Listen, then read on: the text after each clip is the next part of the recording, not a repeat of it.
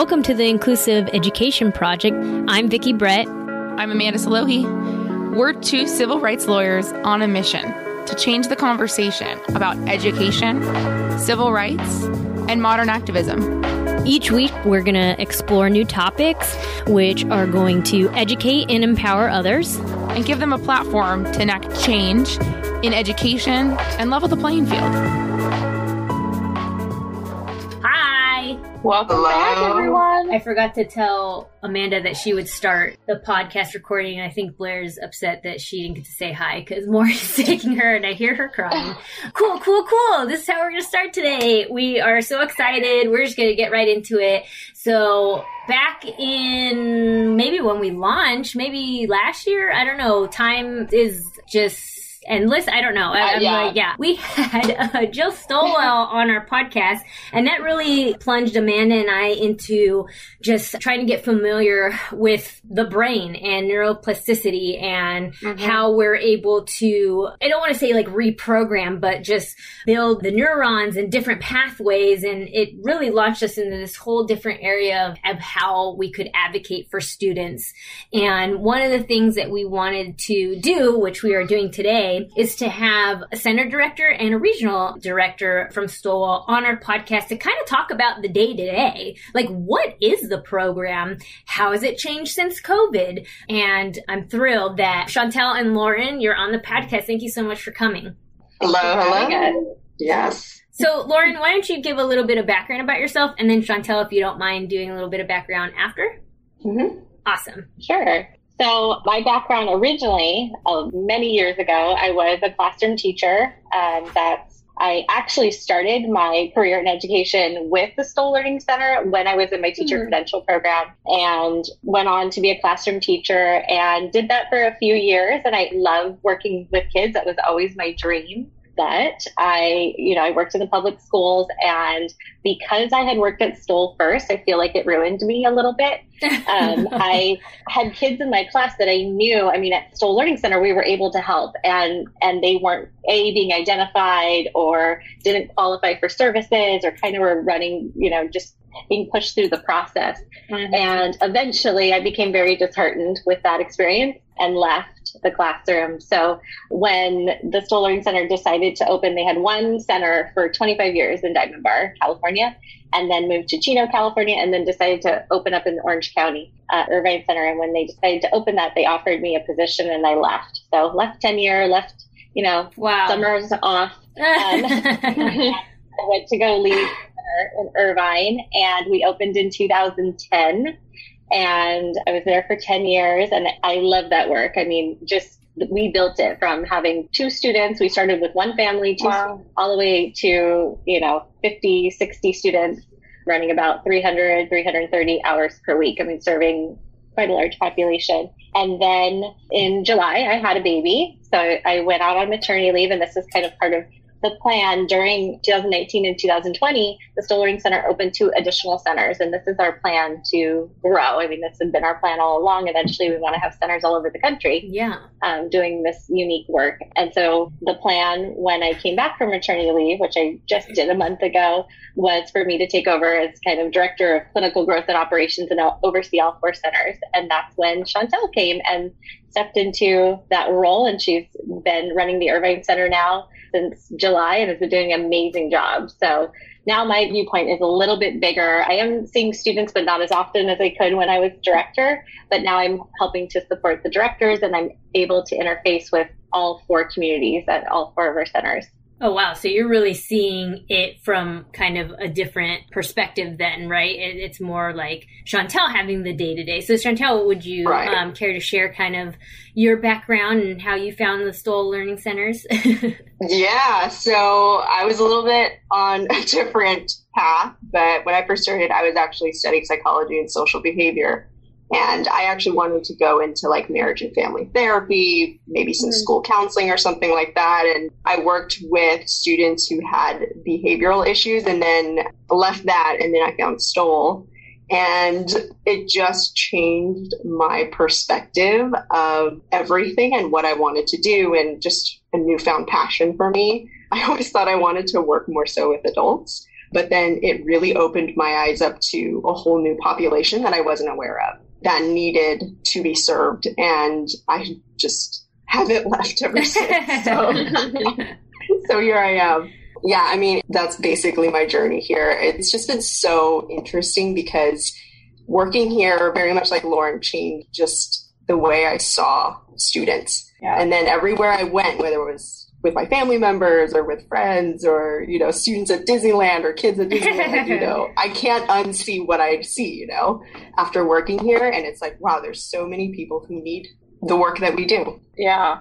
You're still kind of doing what it is that you thought you were going to do, in a sense that you're preventing these students from getting to that point where, they're having difficulties as adults, right? And, how much do we know that kids who struggle in school, it affects their entire life often? Absolutely. So I've been here for several years now, and just, I started as a clinician working under Lauren, kind of gradually made my way around it. So it's been really fun, and kids are great.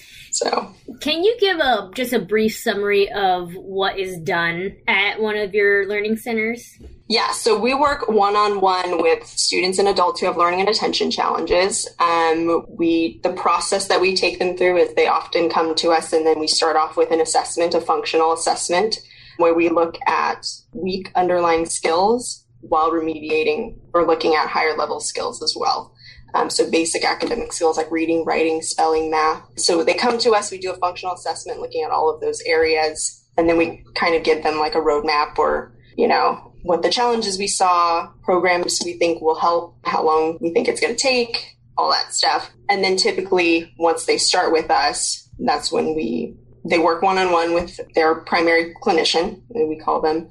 And then oftentimes they have different programs because we customize our programming depending on what the students' needs are. Lauren, do you have anything to add? Yeah, I mean, it's unique and it's tailored. A lot of interventions have like kind of their one program, one-stop shop.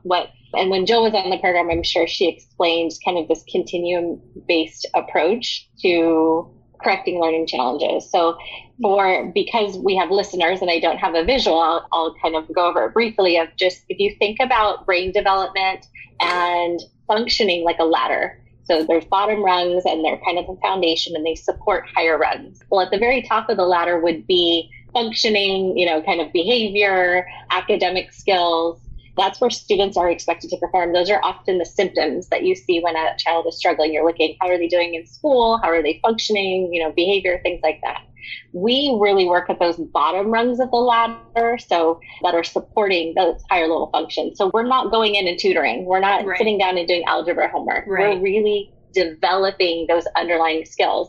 And briefly, I'll go over them if the audience will visualize with me. If you think about a ladder, there's 3 primary rungs below academic skills. So the bottom rung, the foundation, and this mirrors brain development would be like core learning skills. Core learning skills are foundation for movement and attention. Mm-hmm. So there's primitive reflexes are housed there. The basis for our visual system, our auditory system, our attention system. Often kids that have diagnoses like ADHD or autism have issues at that core learning level. A lot of times the symptoms you'll see will be physical. They have poor coordination, they have trouble sitting still, things like that. So that's the very bottom rung that we work on. The next rung up would be processing skills. So auditory processing, visual processing, processing speed, memory. If any of those processing skills are impacted, you're going to have learning challenges at the top. And those are kind of your go-to automatic skills to help you process information. And then a little bit higher is executive function, which is the buzzword right now, especially during virtual learning. Everyone's talking executive function skills. What we're seeing our students are lacking because they are kind of having to be little college students right now with virtual learning, and they shouldn't have the executive function skills that a college student has in place. And so executive function skills are skills that also can be retrained, and if they're weak, they can be causing academic interference. So our programming really concentrates on those bottom 3 rungs, and most heavily really on the bottom 2, core learning skills and processing skills. And so what we do is really cognitive training, those underlying skills, so that the academics, the behavior, the functioning improves. And what I so very clearly remember from having Jill on the podcast was the amount of just how data driven this entire process is and how she built it. And she was the first to say, look, I'm not the first person doing this. I've been doing it a long time, 30 plus years. And I remember her, talking about the different programs that she wanted to use and looking at the research and evidence-based kind of background of each of those so that she was able to get the learning profile of a child and really be able to, have this kind of a la carte. And that visualization just, I'm sure, rings so true for so many of the parents that are listening, is those key rungs that, oftentimes are developed when the child is very, very young, but things can happen that, such as trauma, right, that can kind of affect that. I know one of my clients is at one of the Stoll Learning Centers, and that is the root of a lot of the issues that he was having. And just in the amount of time that he's been with Stoll since the summer, parent has seen such great improvements in his attention. And what I love about the program is, like I said, it's very data driven. So it's like, here's the end date for this, section 1. And then we're going to start getting into section 2. Because I think that sometimes when parents think about tutoring, it's just like, oh, they just need a little bit of, remediation in here. But if you're not addressing the underlying issues, the kid's not even ready for tutoring or for any remediation. Right. And I think that's what's really unique about you guys. Yeah. It's like, I'm not coming to you for algebra homework, right? The kiddos are almost kind of doing like exercises, right? Is that how you kind of describe it? Like if a parent had come in and been like, okay, well, what am I doing, right? Like, and also if you could talk about, are you doing virtual? Are you doing in person? What's that kind of looking like now? Is there a difference? I would love to know more about that. Sure. I'll have Chantel start just because she is on the ground. She is, in the center every single day, physically. So part of that question. Go ahead, Chantel. Yeah. So yes, right now we are offering on-site. So if a student wants to be completely on-site, we're offering that. We're also offering hybrid sessions.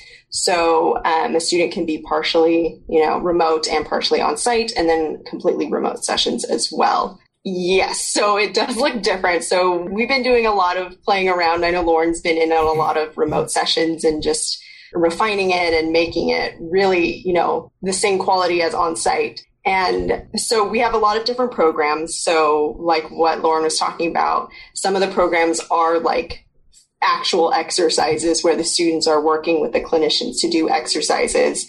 And then, we have other programs where the student is doing like brain games is what it feels like, where it's on a metronome and it's really going after attention and just engagement and processing speed and all that stuff. So we do a lot of also audio vocal training. So what that involves is a lot of headphone and mic work. And then there's just a lot of variety of programs, but a lot of reading programs that we do, depending on what the students need.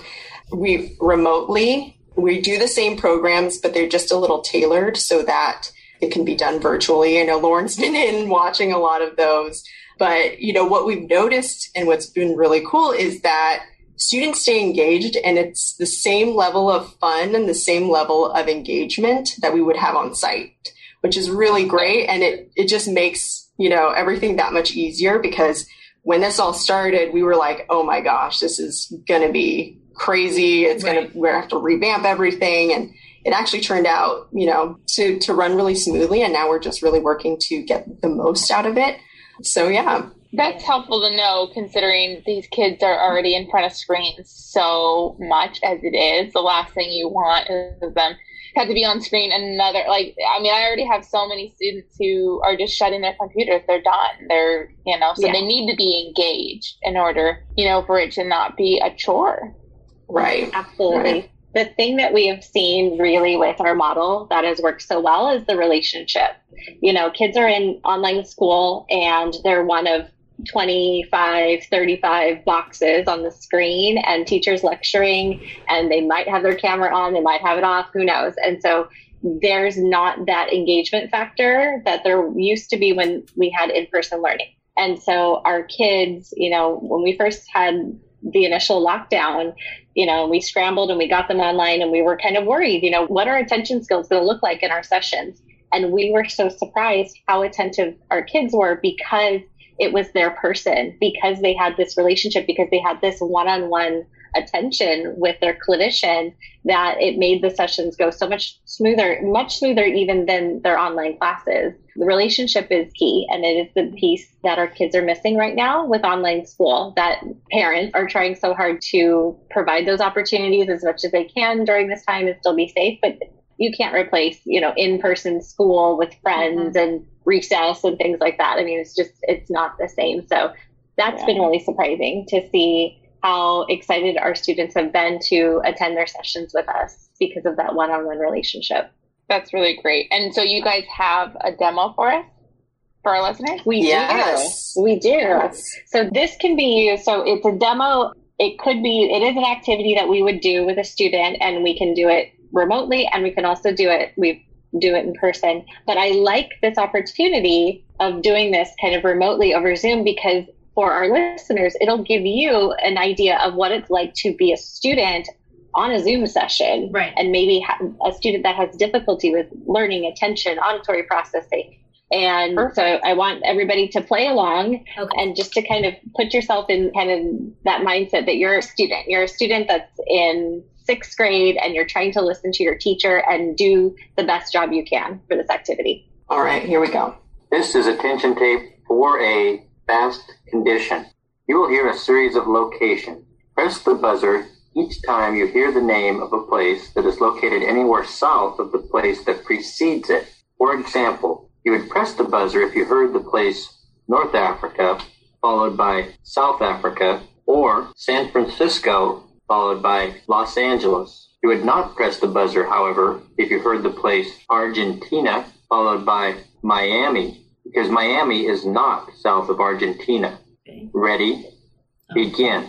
Washington State, Mexico, California, Oregon, Maine, Wisconsin, New Mexico, Arizona, Southwestern U.S., Northwestern U.S., America, Canada, North America, Texas, Idaho, Alaska, North Pole, Alaska, Kansas, Mexico, United States, Los Angeles, Rhode Island, Florida, Maryland, New York, Canada, Georgia, North Dakota, South Dakota, Michigan, Louisiana, Bahamas, Iceland, Tennessee, Canada, North America, Texas, Idaho, Alaska, Greenland, North Pole, Equator, South Pole, England, Australia, Canada, U.S., South America, South Pole, Washington State, Texas, Mexico, America, Colorado, Wisconsin, Midwest, Western Hemisphere, Southeast U.S., New York, Northeast U.S., East Coast, Washington, D.C., U.S. Capitol, North America. Oh my God, yeah, I was going to say, make it stop. I didn't even know what I was doing, until maybe 3/4 of the way. And then you, stopped, you're, thinking, is this still really going on? Yeah. And then the time it took you to think that, you lose. I was like, wait, what did he just say? 100%. That's what these. First I thought it was going to be here's just 2. I didn't think it was going to keep going. And so then I was like, what are we doing? I'm so confused. I don't. And then I kept thinking about how bad at geography I think I am. Oh, I 100% knew I was going to be bad at it, but I was like, wait, what are we doing? It was awful. Yeah. So think about that. And so this is a program called APT, Attention Process Training. It is one of the many programs that we do if it is appropriate for a student. So we would not take a little 6-year-old who maybe has hyperactivity and have them do this, this program. It's not appropriate. We may be working with a high schooler or an adult that is really working to refine their attention. But it's designed, the man who recorded all of these wonderful recordings is designed to have this very monotone, boring voice. Awful. Yeah. Because, you know, as soon as it came on, I don't know if anybody else felt this way. I mean, it's just like, I'm not going to listen to that. Or, kind of, I'm not engaged with that. Yeah. 100. And And so a little bit of what online learning could be like, if it's the same old, or if it's a teacher that a lot of teachers are just recording their lectures and playing it for the students. So it gives a little bit of that you know it's going to be boring. And so already our engagement is lowered. And then, yes, we give directions one time and we begin. Yeah. So then it's, wait, I didn't get it. Wait, you're going. Okay. And then the sustained attention component that it's about, each activity is approximately 3 minutes. We do have some that are longer. And as the activity continues, your attention is stressed more and more. And I don't know if anybody else, if you really try to play along, when we do this in session, he's talking about a buzzer. There actually is a clicker, or you could just tap, when we're doing it via Zoom, we have the student click or tap on their device or something like that, just so that we know that they're responding to the appropriate stimuli. And as the purpose of the activity is to strengthen sustained attention, that as we continue with this activity, you can stay engaged. And I don't know how anybody else felt, but and I've done this activity a million times. I mean, I checked out about 3/4 of the way of just like, I'm just not going to visualize anymore, because it required too many skills for me. And so with our kids that have learning or attention challenges, that is a lot of times what it feels like to be performing an activity that you don't have the skills to perform. Oh, and then you're in your head, like focused on, I got that wrong, or I can't do this. You're worried more about not having the skills than being able to even pay attention. And even if it's not about getting the answer right or wrong, you're still in your head about it. I mean, of course, that's how these kids are experiencing their learning, and there's usually no stop to it. I think there's not as many natural breaks that there might be, in a physical classroom. The teacher is going to walk around. There's not to mention that there's more visuals in the actual classroom. There's more time for you to have brain breaks, I think, than in things like that. Like I felt fatigued just listening to that. It was long. Yeah. And that was 3 minutes. So imagine, our school days for our kiddos, they might have a 50-minute Zoom meeting, our kids are having a hard time. Even, neurotypical kids without any, learning or attention challenges are having a difficult time staying engaged with virtual learning, but more so with our kids that are struggling, that have these deficiencies. I mean, absolutely. Well, thank you for playing along. Yeah, no, I mean, I couldn't even look because Chantel was nodding her head and I was like, oh, were we supposed to be buzzing something? And then I was like, oh, I can't look at her because then I'm going to, and then I was like, am I shaking my head out? It was, I don't even think I understood the directions till we're more than 3/4 of the way there. No, that's a great exercise. Mm-hmm. And I think that's important. This always happens in an IEP meeting where there's a teacher and it's just like, well, I don't know why he doesn't write in his planner. I don't know why he doesn't just turn in his homework. And it's like, unless you have that same executive functioning deficit, you're not going to understand. And we literally have to say that in a meeting. It's like, if you don't you don't have to understand it and experience it yourself. All you have to know is that this child has an issue with that and we need to figure out how to help. And I think that's the most frustrating thing for Amanda and I, because you're not going to make anybody care that doesn't care. And the best teachers are the ones that have a child with ADHD. They themselves have ADHD. They always come to the table with 50 different types of things that they're doing, right? And they're not just doing it for this kid. They're doing it for the entire class. And those are, the eccentric, music teachers or world history teachers or science teachers that, really have to be dynamic at times for the kiddos.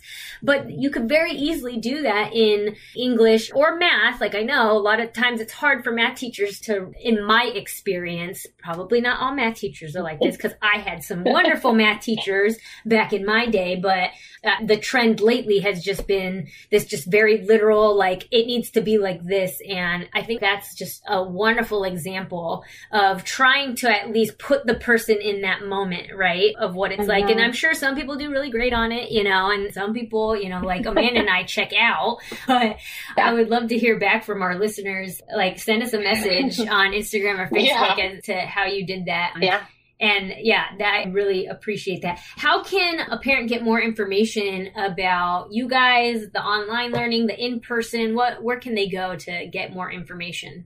Well, we have a lot of resources. I would say if a parent is concerned about their own child and wants to speak to someone, go to our website, stollcenter.com, STOWELL center.com, and they can schedule a free consultation with a learning specialist. You might talk to Chantel. You might talk to me even. You'll speak with somebody that is really knowledgeable about learning or attention challenges. And we really want to hear, you know, what you're seeing at home, just history and background and things like that, so that we can advise you on, you know, the next steps to take. So that would be a great place to start. We have a number of resources. I mean, the silver lining about COVID is that we love to support parents, and we've kind of launched some things to really help us still be connected, because that is something that we lost, not, you know, always being together in a physical space. That activity we just did, we used to do during workshops and seminars, and you would have the social factor of like the person that got it all right, and then everybody hates them in the room, you know. And so we started